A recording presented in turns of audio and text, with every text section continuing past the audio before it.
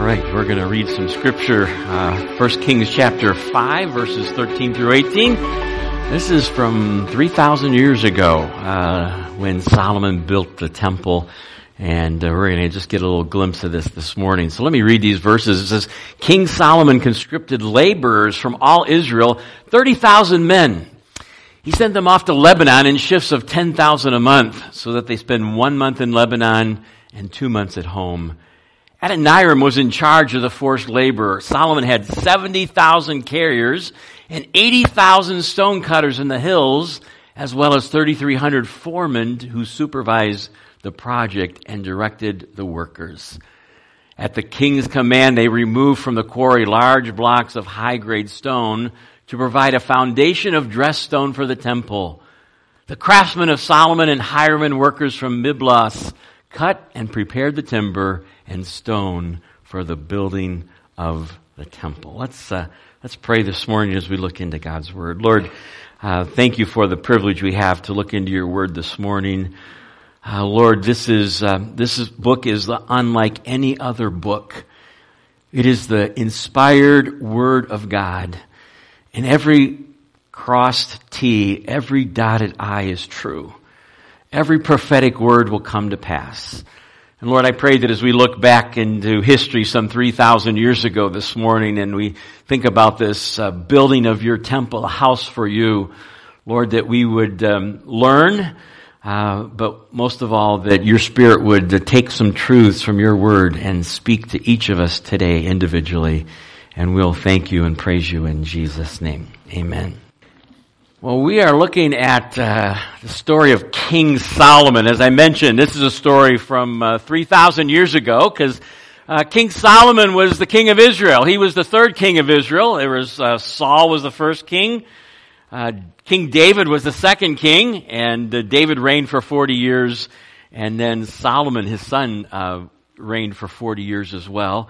And so we're going to think about temple building. And we're going to think about this incredible project that Solomon built, a permanent place for God's people to worship. Before the temple was built, they had something called the tabernacle. The tabernacle was portable, and as Israel moved, they would pack up that tabernacle. It was a tent-like structure, and they would move it, and when they would camp for a while, it would be in the center of their encampment, and all the tribes would be around it, and the tabernacle was the center of worship, but it was portable and movable. And in King David's heart, David, when he was king, wanted to build a permanent structure for God's people to worship. And God didn't allow David to do that, but he allowed his son to do that, his son Solomon. So I want us to think a little bit about the history of the temple. The temple was built in Jerusalem, and it was on Mount Moriah. Mount Moriah was the same mount where, if you remember from your Old Testament history, that God told Abraham to offer his son Isaac on Mount Moriah. And you remember that story in Genesis 22, and Abraham and Isaac climb up Mount Moriah, and God intervenes and provides a lamb to sacrifice there. And there God's called Jehovah Jireh, the God who provides. Well, Mount Moriah was the exact place where Solomon built his temple. He started the temple. If we look at 1 Kings chapter 6 verse 1, we discover it was the building of the temple started in the 4th year of Solomon's reign. In the month of Ziv, the 2nd month, he began to build the temple 480 years after the Israelites came out of Egypt. So the Exodus was the seminal event in Israel's history, and everything centers around the Exodus. And so 480 years after the Exodus, Solomon starts building the temple. It took 7 years to build the temple. And we read about the completion of it in the last part of chapter 6, verse 37. The foundation of the temple of the Lord was laid in the 4th year in the month of Ziv. In the 11th year, in the month of Bul, the 8th month, the temple was finished. He had spent 7 years building it. So this was a 7-year project that Solomon spent building God's permanent worship place. Now that temple stood for almost 400 years. until the Babylonian captivity. And it was really God's judgment on Israel for not following God the way that God had laid out for them. And the Babylonians come in, and in 587 BC, they destroyed Solomon's temple. About 50 years later, now the world power is now the Persian Empire, a king by the name of King Cyrus issued an order allowing the Jews who were in captivity to return to Jerusalem to rebuild the temple. This is what the book of Ezra and Nehemiah is all about. Ezra is about rebuilding the temple, and Nehemiah is about rebuilding the walls of Jerusalem. And so thousands of Jews made that trek back, and they rebuilt the temple. That was the second temple. It was not as big or as glorious as Solomon's temple, but the temple was rebuilt. And in 20 BC, about 400 years later, King Herod decided to expand and enlarge and remodel the temple. In fact, it was a remodeling project that took 46 years. So some of you wives that, your husbands are lagging behind in the remodeling projects. So, it took 46 years to remodel the temple. And it became known as Herod's temple. And you remember that story in John chapter 2 when Jesus drove the money changers out of the courts of the temple, and the religious leaders confront Jesus and say, "By what authority do you do this?" And in John chapter 2 verse 19, Jesus answered, "Destroy this temple and I will raise it again in 3 days." And the Jews are confused and like, what are you talking about, Jesus? They replied, "It has taken 46 years to build this temple, and you're going to raise it in 3 days." And of course, they didn't know that he was talking about his body and the resurrection. And so Herod remodeled the temple, enlarged the temple, expanded the temple grounds, and that stood until 70 AD. That's when the Romans came in and totally destroyed Herod's temple. And there's not been a temple on that Temple Mount since then. But there is a day coming, because if you read your Bible carefully, you'll notice that during the tribulation period, what's happening? There are sacrifices in the temple. And of course, there's great controversy about those temple grounds today, because it's not only a holy place for the Jews, but it's also a holy place for Islam. But someday, a third temple is going to be built. In fact, the Jews are already planning on it. And so that's a little bit of the history of the temple since Solomon built it. But so we're gonna look at a kind of an overview of how that all came to be, and we're gonna start with 1 Chronicles 28, the plans for the temple, and it's laid out for us in 1 Chronicles chapter 28. As I mentioned, King David wanted to build the temple. And even though that was a great desire in David's heart, God said no, because you are a warrior. You are a man that shed a lot of blood. God said, you're not going to build the temple, but your son is. But David had a key part in building the temple. He gave the plans for the building of the temple, and as we're going to see, he provided a lot of the resources for the building of the temple. So let's look at the plans for the temple. And here's King David. This is 1 Chronicles 28. King David rose to his feet and said, "Listen to me, my fellow Israelites. I had in my heart to build a house as a place of rest for the ark of the covenant of the Lord, for the footstool of our God, and I made plans to build it. But God said to me, you are not to build a house for my name, because you are a warrior and have shed blood."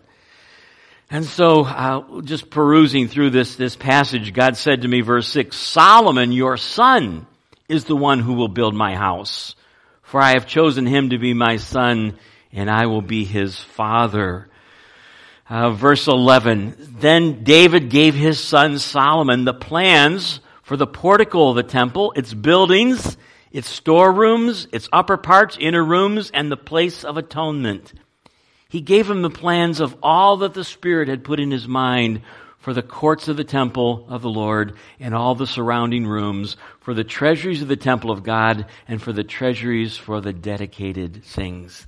And so, where did the plans for the temple come from? Well, they came from King David, but ultimately they came from God, didn't they? Because the passage says, the scriptures say in verse 12, that David says that it was all the Spirit that had put in my mind. That's not verse 12, but forget where that is in the text here. So it was from God to David to Solomon.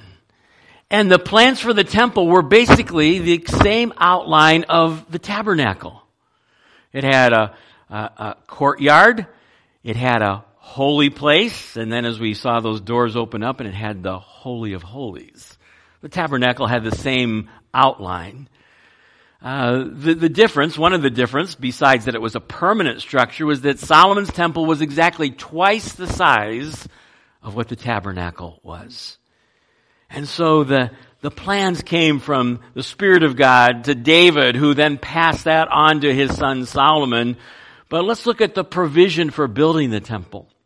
And that's found in the next chapter in 1 Chronicles chapter 29. And we're just going to give a quick overview here of the provisions for building the temple. Then King David said to the whole assembly, "My son Solomon, the one whom God has chosen, is young and inexperienced. The task is great because this palatial structure is not for man, but for the Lord God. With all my resources, I have provided for the temple of my God. Gold for the gold work, silver, bronze, iron, wood, as well as onyx, turquoise, stones of various colors, and all kinds of stone and marble, all in large quantities. Besides, in my devotion to the temple, my God, I now give my personal treasures of gold and silver for the temple, over and above everything I provided for this holy temple." And it goes on to list what David gave. So not only out of the general fund of Israel, the general treasury, but King David steps forward and says, "I'm going to give out of my own personal wealth." And so it lists what David gave, 3,000 talents of gold. It's 100 tons of gold. 7,000 talents of silver. 235 tons of silver. And then in verses 5 through 9, it talks about the fact that David then challenged the leaders of the nation of Israel, those that were in positions of leadership, to give out of their personal resources. And they willingly gave. And so in verse 9 it says, "The people rejoiced at the willing response of their leaders, for they had given freely and wholeheartedly to the Lord, and David the king also rejoiced."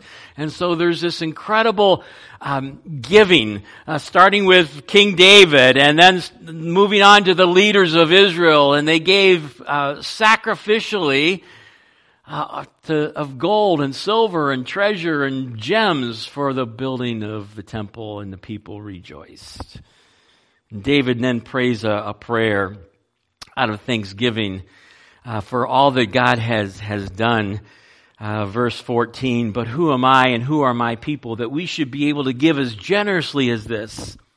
Everything comes from you, and we have given you only what comes from your hand." David says, all that we have comes from God. So we're just giving back to you what you have blessed us with. We are foreigners and strangers in your sight. Our days on earth are like a shadow without hope. Lord our God, all this abundance that we have provided for building you a temple for your holy name comes from your hand, and it all belongs to you. I know, my God, that you test the heart and are pleased with integrity. All these things I have given willingly with honest intent. And now I have seen with joy how willingly your people who are here have given to you. And so David's praying this prayer, and he's like, it all comes from you, God, and we are so blessed that we can give back to you what you have blessed us with.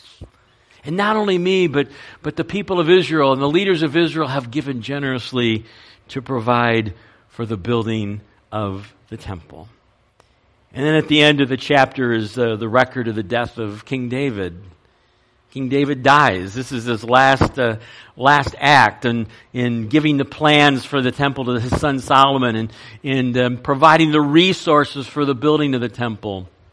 And King David passes away after ruling for 40 years as king. Well, one final point here, and then we're going to spend about 20 minutes looking at some personal application here. The preparation for building the temple. So we've seen the plans that came from God to David to Solomon. We've seen the provision, how people gave willingly and generously to provide for the resources to build the temple. And now we read in 1 Kings 5, the preparation for building the temple. And it starts with a partnership that Solomon made with someone who was a friend of his father, King David, and it was the king of Hiram, the king of Tyre, rather, and his name was Hiram. And we read about that in 1 Kings chapter 5, this partnership with the king of Tyre. And so Solomon had this partnership with Tyre and King Hiram, and this was key, as we're going to see, because part of what was used to build the temple was the wooden cedars of Lebanon. And then they were overlaid with gold. And so here we read about this partnership, and Solomon is communicating with the king of Tyre, King Hiram. And in verse 5, I intend to build a temple for the name of the Lord my God, as the Lord told my father David. Verse 6, so give orders that cedars of Lebanon be cut for me. My men will work with yours, and I will pay you for your men whatever wages you set. You know that we have no one so skilled in felling timber as the Sidonians. And so up in Lebanon, this is modern-day Lebanon, and it's a city by the name of Tyre, and in that region there were a lot of cedar trees. And they were known all over the known world, and so Solomon makes this partnership with Hiram. And I think in an insert in your bulletin, you have a little outline of where Jerusalem is and where Tyre is, and it was a tremendous task to get all this wood from Tyre all the way down to Jerusalem. And so the cedars of Lebanon were key in building the temple. A little bit of background about the cedars of Lebanon. In ancient times, cedar wood was especially desirable for its aromatic qualities as well as its resistance to decay. Lebanon in Tyre was known for its magnificent cedars. Cedar was a major export and source of wealth. Even today, the image of a cedar tree is found on the Lebanese national flag. And so even today in Lebanon, they're known for this cedar wood. And so Solomon makes this partnership with the king to get the cedars of Lebanon down to Jerusalem. We read about the incredible workforce then that it took in order to make this happen. And so 70,000 individuals transporting materials from Tyre, and it came down through the Mediterranean Sea to a port, and then from that port to Jerusalem. 80,000 workers that worked as stone cutters to cut the stone for the foundation and the building of the temple. And then as we read in our scripture reading, that Solomon then conscripts workers to work. Verse 13, 30,000 men in shifts of 10,000, working 1 month in Lebanon and then 2 months back at home. And then we read about just this incredible workforce that we just mentioned. 70,000 carriers, verse 15, 80,000 stone cutters, 3,300 foremen who supervised the project. And so there's this incredible preparation and moving all the materials to Jerusalem to build Solomon's temple. And 7 years later, it was constructed, it was finished, and it was built. All right, that's just a little overview and background of what it took to build this incredible, magnificent structure. And this morning, we're going to just pause for a few minutes and think about some life lessons from this story of building Solomon's temple, and hopefully some things that can apply to our lives. So let's look at life lesson number 1, and here it is. Life lesson number 1 is nothing great is accomplished for God without personal sacrifice. Nothing great is accomplished for God without personal sacrifice. How did this magnificent structure get built? It got built because of the personal sacrifice of not only King David, not only the leaders in Israel, but also all the people and all the laborers and all the workers. King David set the pace, and he gave what would be worth millions and millions of dollars out of his own personal resources of gold and silver to build the temple. The leaders gave sacrificially of their own resources. It took 7 years of intense labor to build the temple.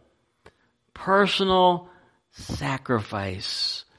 Nothing great is accomplished for God without personal sacrifice. In fact, there's a story, and we'll look at it briefly back in 2 Samuel chapter 24. And we don't have time to give the whole context of this story, but I want to point out a certain statement that King David made in 2 Samuel chapter 24 as we read this story that Samuel recorded. And it has to do with buying a threshing floor. A threshing floor was what they used to winnow and harvest wheat. And David wants to buy a threshing floor. In fact, it's in Jerusalem. In fact, this is the place where the temple was built. He's purchasing the land at where the temple would be built. And so, let me just give the background of the story. And so, it's a fellow by the name of Araunah. He's a Jebusite, and he meets King David, and Araunah says to David, "Why has my lord the king come to his servant?" So he's overwhelmed that he's meeting the king of Israel. "To buy your threshing floor," David answered, "so I can build an altar to the Lord, that the plague on the people may be stopped." And that's the whole background of this story. Araunah said to David, "Let my lord the king take whatever he wishes and offer it up. Here are oxen for burnt offerings. Here are the threshing sledges and ox yokes for the wood. Your majesty, Araunah, gives all this to the king." So David wants to buy this piece of land, and he wants to offer a sacrifice to God, and Araunah says, "No, I'm going to give it to you. You're the king. You don't have to buy it. It's yours. May the Lord your God accept you," he says. But here's the key phrase. This is verse 24. "But King David replied to Araunah, 'No, I insist on paying you for it. I will not sacrifice to the Lord my God burnt offerings that cost me nothing.'" David says, "No, I'm not going to receive that as a gift because I want to give to God something that costs me something.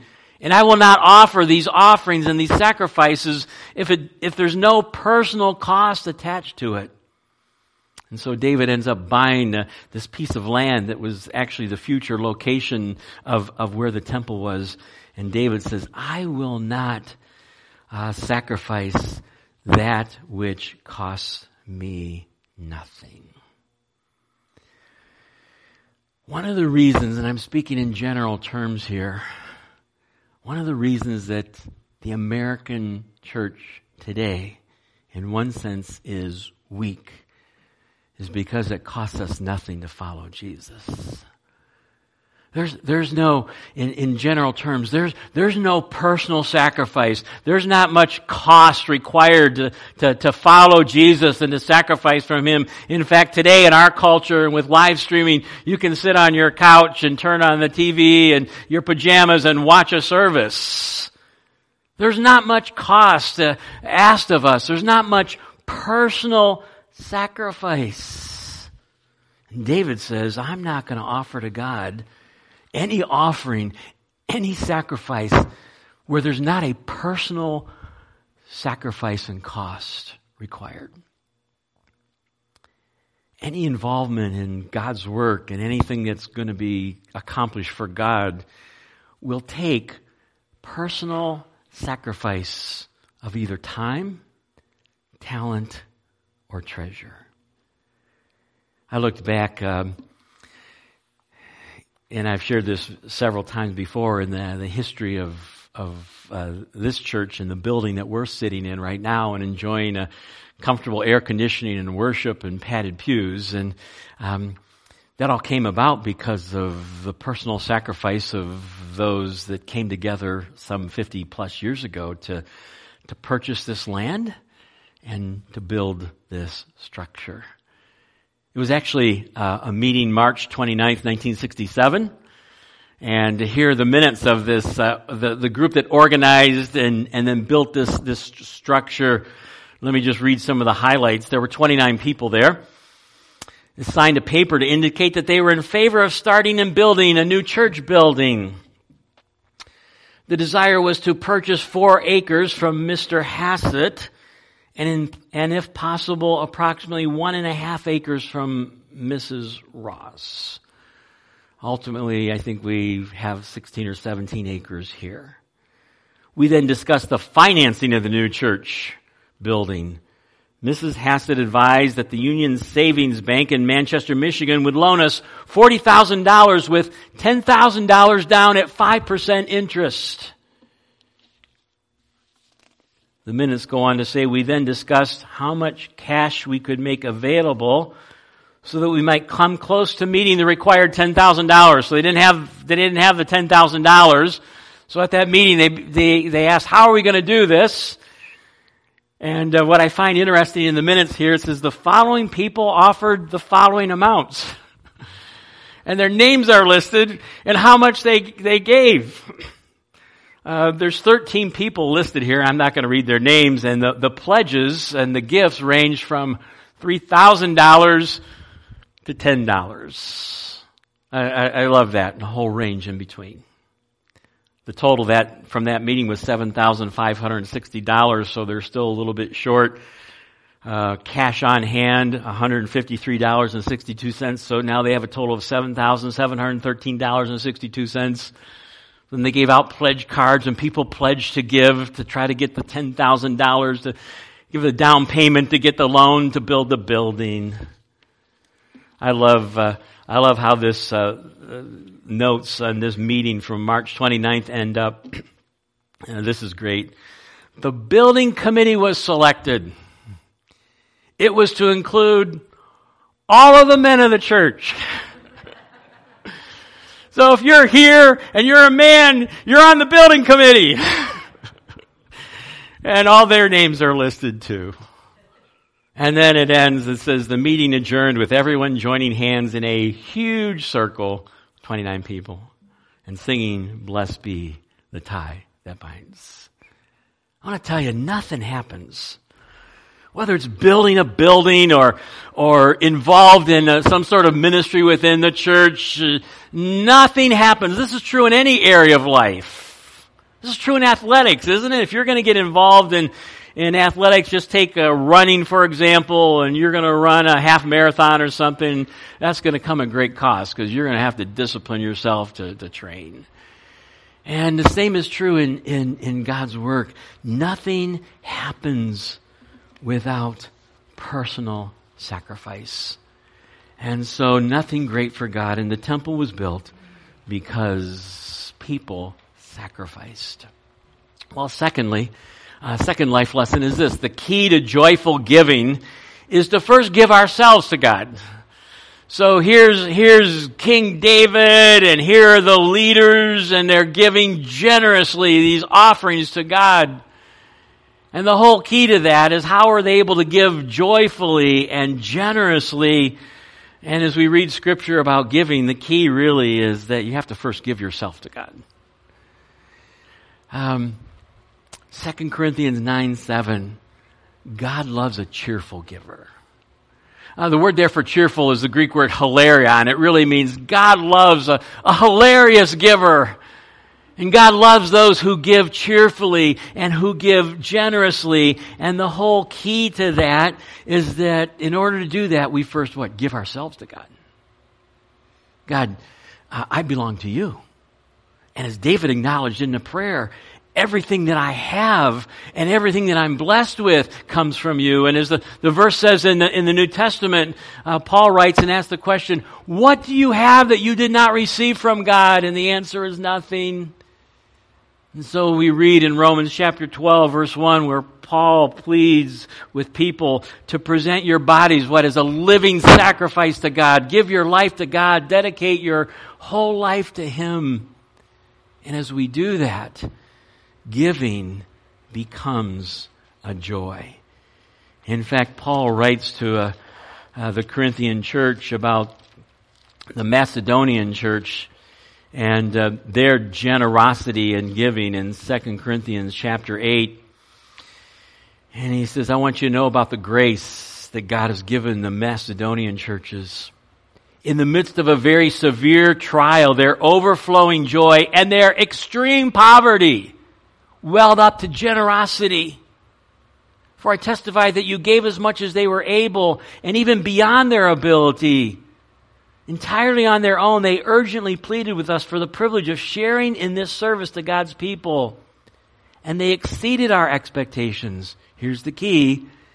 They gave themselves first of all to the Lord, and then by the will of God to us also. And so how were the people, the leaders, able to give generously? Is because they had made a previous commitment. And that previous commitment was a giving of their lives to God. And isn't it interesting as you read through the Bible and you read through the Old Testament, there's one area in all the Bible where God says, I want you to test me. And that only area in which God says test me is the area of finances. It's in Malachi 3:10. And he's talking about giving to God, and he says, test me and see that if you give to me and I won't open up the windows of heaven and bless you. And so the key to joyful giving is to first give ourselves to God. Well, the third life lesson, and the last one that we want to look at this morning, is this: that God wants each of us to be involved in temple building. God wants each of us to be involved in temple building. Now, when I say temple building, I'm not talking about a structure. That was Solomon's task, to build a permanent structure. But as we know, as we come into the New Testament, Jesus makes a statement in Matthew chapter 16. He says, I will build my church, and the gates of hell will not prevail against it. And so the temple building that we're talking about is the Church of Jesus Christ. And since Pentecost, this Holy Spirit's come, and if we know Christ is our Savior, He lives within us. And so Paul says, don't you know that your bodies are the temple of the Holy Spirit? And so we're not talking about a building here, we're talking about people. And that God wants each of us to be involved in temple building. 1 Peter 2:5 uses this imagery. You also, like living stones, are being built into a spiritual house. So Peter picks up on this analogy of building a physical structure with stones, and he says, you're living stones, and you're being built into a spiritual house, and the spiritual house is the church. And so you're to be a holy priesthood, offering spiritual sacrifices acceptable to God through Jesus Christ. Aren't you glad today that, unlike the Old Testament, you didn't have to come to church and bring a lamb to offer on the altar as a covering for sin? Because Jesus has become the final sacrifice, the Lamb of God who gave His life for your sin and my sin. And now we come as spiritual priests to offer what? Sacrifices of praise to God. God wants us to be involved in temple building. Well, how can we do that? 3 quick ways, and then we'll conclude this morning. How can we be involved in this whole matter of building up the temple, which is really the church and people? Let me suggest 3 ways. They all start with the letter W. First of all, we can involved in temple building with our words. Ephesians chapter 4, verse 29. And Paul's writing about the change in our life when Christ comes into our hearts and lives. do not let any unwholesome talk come out of your mouths. So one of the changes when we become a follower of Jesus, one of the things that's supposed to change is our speech. And Paul says, you shouldn't have any more unwholesome talk. The word literally is sapros. The picture is that piece of fruit or something that's in the back of your refrigerator that you've forgotten about, and you discover it like 2 months later, and it's rotten. That's what the picture is. Don't let any rotten speech come out of your mouth. Your speech is supposed to be sanctified, but only which is helpful for building others up according to their needs, that it may benefit those who listen. And so Paul's encouraging us to use our words to build up and encourage others. And our words can be used to either build up or they can be used to tear down. And Paul says, I want you to use words to build up and edify one another. And so we can encourage and build up the body of Christ by our words. And one of the functions of the body of Christ, and one of the reasons we try to occasionally have a fellowship meal, so that we can kind of get to know one another and get to know what those needs are, so that we can move beyond saying to somebody, God bless you and have a nice day. There's nothing wrong with that, but God designed the church to be connected to one another and to find out where people are struggling, so that we can target our words of encouragement because we know what's going on in someone's life. Why? Because we're talking to them, we're listening, and we can pray for them and encourage them. And so we can build up by our words. And secondly, we can be involved in temple building by our witness. And that's Acts chapter 1 verse 8, isn't it? There at the beginning of the book of Acts, and Jesus' words, you will be my witnesses in Jerusalem, Judea, Samaria, and the uttermost parts of the world. The good news of the gospel. And that's how the gospel is shared. That's how the church is built. And Paul writes in 2 Corinthians 5:21 and says that we are now his ambassadors.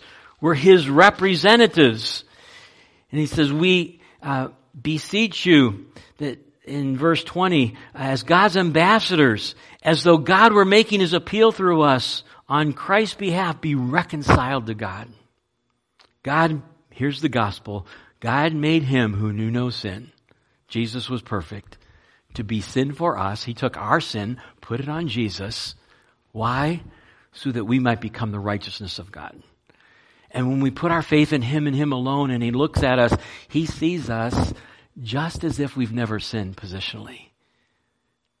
And as I've said dozens of times in Andy Stanley's book, How Good Do You Have to Be to Get to Heaven? The answer is perfect. Therefore, we have a problem because we're all sinners. And so we understand our need, and we understand that Jesus came to meet that need, and his perfection and his shed blood on the cross paid for our sin debt. And when we put our faith in him, his righteousness gets accredited to our account, and God sees us as his perfect children positionally. We build up the temple, we build up the church by our words, we build it up by our witness. Thirdly, we build it up by our works, Ephesians chapter 4. Paul points this out to the Ephesian believers in Ephesians chapter 4. Earlier he tells us and makes it very clear, for by grace are you saved through faith, not by works, lest any man should boast. So in Ephesians 2:8-9 he says, you can't work your way to heaven. It's not by works, it's all by what Christ has done. But then in verse 10, he writes and says, for we are his handiwork created in Christ Jesus to do good works. So we're not saved by works, but he's created us to do good works. And so the body of Christ, the temple building, happens when we get involved in doing works for him. And Ephesians chapter 4 lists the gifts that God has given to the church, apostles, prophets, evangelists, pastors, and teachers, to equip his people for works of service, so that the body of Christ may be built. Verse 16 concludes, And it says, and the whole body grows and builds itself up in love as each part does its work. And so we discover when we come to faith in Christ that God has given each of us a spiritual giftedness, an ability from Him that is to be used, to build up the body of Christ, to do good works and to encourage others and to build up the body. And so as we think about these 3 life lessons, nothing great for God happens without personal sacrifice. And so I'm wondering about us today, what personal sacrifice are we willing to make for God and for His kingdom? It might be time. It might be using our talents. It might be our treasure. But David says, I'm not going to sacrifice and give a gift for God that costs me nothing. Secondly, I'm wondering if we've ever made the commitment to give our life to God. The first step is salvation and receiving Christ as Savior, putting our faith and trust in Him and Him alone to pay for our sin debt as our entrance ticket to heaven. And that's received simply by praying and asking God to be our Lord, to be our Savior, that we're trusting in Him and Him alone to pay our sin debt, and asking Him to come into our life and to be our Lord and Savior. But there's a second step, and that's what Paul talks about in Romans chapter 12, and he says, hey, I want you to give your bodies as a living sacrifice to God. And someone once said the problem with a living sacrifice is that they keep crawling off the altar, and sometimes that's true. And so now Paul's talking about sanctification. I want you to give your life to Him. As Paul writes in 2 Corinthians 5:8, so that we make it our goal and aim to please Him. And so that should be the goal and the aim of our life daily. Lastly, am I involved in temple building? Am I using my words, my witness, my works to build up God's kingdom and God's church? Let's pray together, shall we? Father, thank you for just this overview of what you put in David's heart and then ultimately in his son Solomon's heart to build a permanent structure for you. And Lord, as we sit here some 3,000 years later, we know that the church today is not a building, but the church is people. And Lord, I pray that we would be involved in temple building today. That even today as we gather here together this morning to worship and encourage one another, that we will use our words to bless and encourage others. Lord, I pray that this week as we leave from here, that we will also consider ourselves ambassadors for you, to share the good news of the gospel with others. And then, Lord, help us to be involved in ministry and in using our gifts and talents to advance your kingdom. And Lord, we realize that the church cannot function apart from people who are willing to serve and to sacrifice. And so we're thankful for those that in the past and even today are serving and have sacrificed for you. And Lord, may we continue to do so for your kingdom and for your glory. In Jesus' name, amen.